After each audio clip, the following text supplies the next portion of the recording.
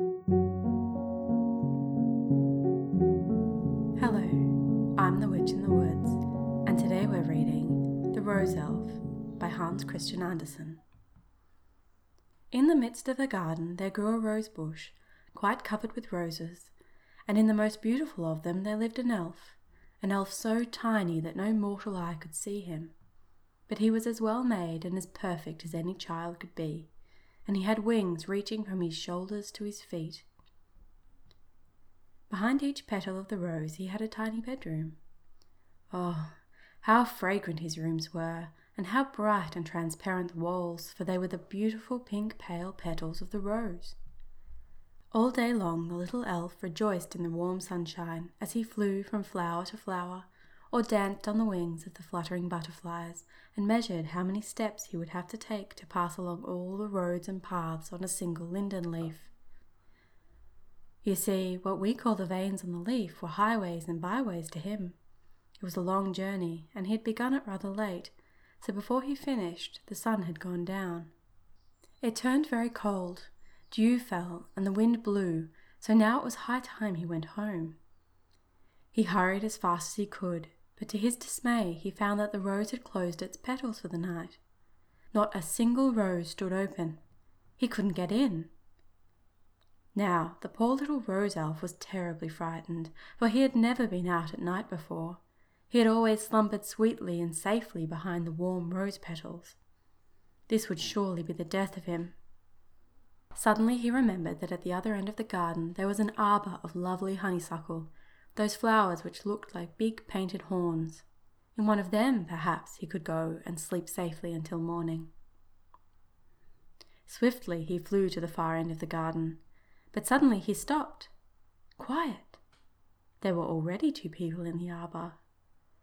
The loveliest maiden and a handsome young man.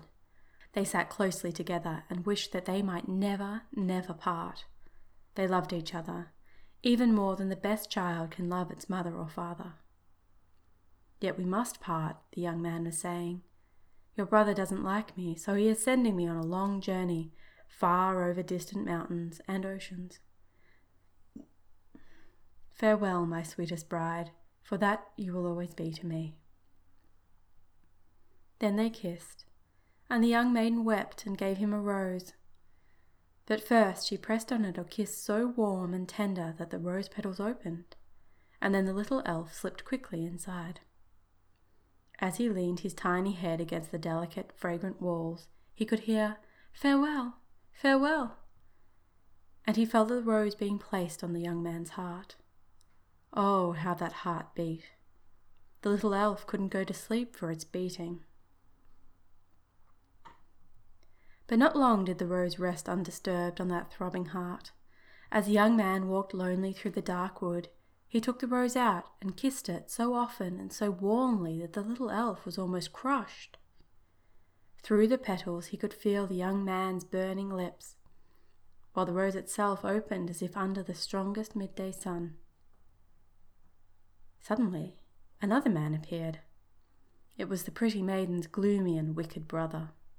He drew out a long, sharp knife, and while the young man was kissing the rose, this wicked one stabbed him to death. Then he cut off the head and buried head and body in the soft earth beneath the linden tree. Now he is dead and forgotten, the evil brother thought. He'll never come back again. He was supposed to have left on a long journey where a man might easily lose his life, and so he has lost his. No, he won't come back, and my sister won't ever dare ask me about him. Then he kicked dry leaves over the loose earth and went home in the darkness of the night. But he was not as alone as he thought. The little elf was with him. For, as he dug the grave, a dried, rolled-up linden leaf had fallen in his hair, and the rose elf was in that leaf. Now the man's hat was placed over the leaf, and it was very dark in there where the little elf trembled in fear and anger at the wicked deed. In the early morning the evil man reached home. He took off his hat and went into his sister's bedroom. There lay the pretty maiden, dreaming of her beloved, whom she thought far away, travelling over mountains and through forests. The wicked brother leaned over her and laughed, the hideous laugh of the devil, and the withered leaf dropped from his hair onto her bed cover. But he didn't notice, and pretty soon he left her room to get some sleep himself. Now the little elf crept quietly out of the withered leaf, slipped into the ear of the sleeping girl, and told her, as in a dream, the dreadful story of the murder. He described the spot in the woods where the brother had killed her sweetheart, and the place under the linden tree where the body was buried, and then whispered, "And so that you may not think this is all a dream, you will find a withered leaf of the tree on your bedspread." And when she awoke, she found the leaf. Oh, what bitter, bitter tears she shed! Yet to no one did she dare betray her grief. All that day her window stood open, and the little elf could easily have escaped to the roses and all the other flowers of the garden, but he could not bear to leave the sorrowing girl. In the window stood a bush that bore roses every month, and he found a spot in one of those flowers from where he could watch the poor girl. Often her brother came into the room, merry with an evil mirth, and she dared not say a word of the grief in her heart. When night came, she stole out of the house and into the forest to the place where the linden tree stood. She brushed away the leaves, dug into the earth, and so at last came to the body of her beloved. How she wept then, and how she prayed to God that she too might die. She would gladly have taken the body home with her, but since that would be impossible, she took up the pale head with its closed eyes, kissed the cold mouth, and with a trembling hand brushed the dirt from the beautiful hair. "This, at least, I can keep," she wept. Then she buried the body again, scattered the leaves once more over it. But the head, together with a little sprig of the jasmine bush which bloomed in the wood where he had been killed, she took with her to her home. As soon as she reached her room, she brought the biggest flower pot she could find, and in this she laid the dead man's head, covered it with earth, and planted the sprig of jasmine. The little elf could no longer bear to see such grief. "Farewell, farewell," he whispered, and then he flew out to his rose in the garden. But it was withered and faded now, with only a few dry leaves clung to the bush. "Alas," sighed the elf, "how soon everything good and beautiful passes away." But at last he found another rose, and made his home in safety behind its delicate, fragrant petals. But every morning he would fly to the poor maiden's window, and he always found her there, weeping over the flower pot. Softly her bitter tears fell upon the jasmine spray, and every day she became paler and paler as the sprig grew fresher and greener. New shoots appeared, one after the other, and little white buds burst forth, and these she kissed.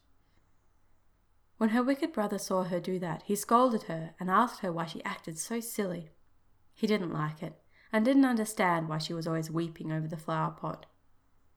He did not know what closed eyes were there, and what red lips had there returned to dust. And the pretty maiden leaned her head against the flower pot, and the little elf found her there, fallen into a gentle slumber. So he crept again into her ear, and whispered to her of that evening in the arbour, and of the scent of the roses and the loves of the elves. Then she dreamed so sweetly, and while she dreamed, her life gently passed away. She died a quiet death, and was in heaven with her beloved. And the jasmine flowers opened their big white bells and gave out their wonderful sweet fragrance. It was the only way they knew to weep for the dead. When the wicked brother saw the beautiful blooming plant, he took it for himself as an inheritance from his sister, and put it in his bedroom, close beside his bed.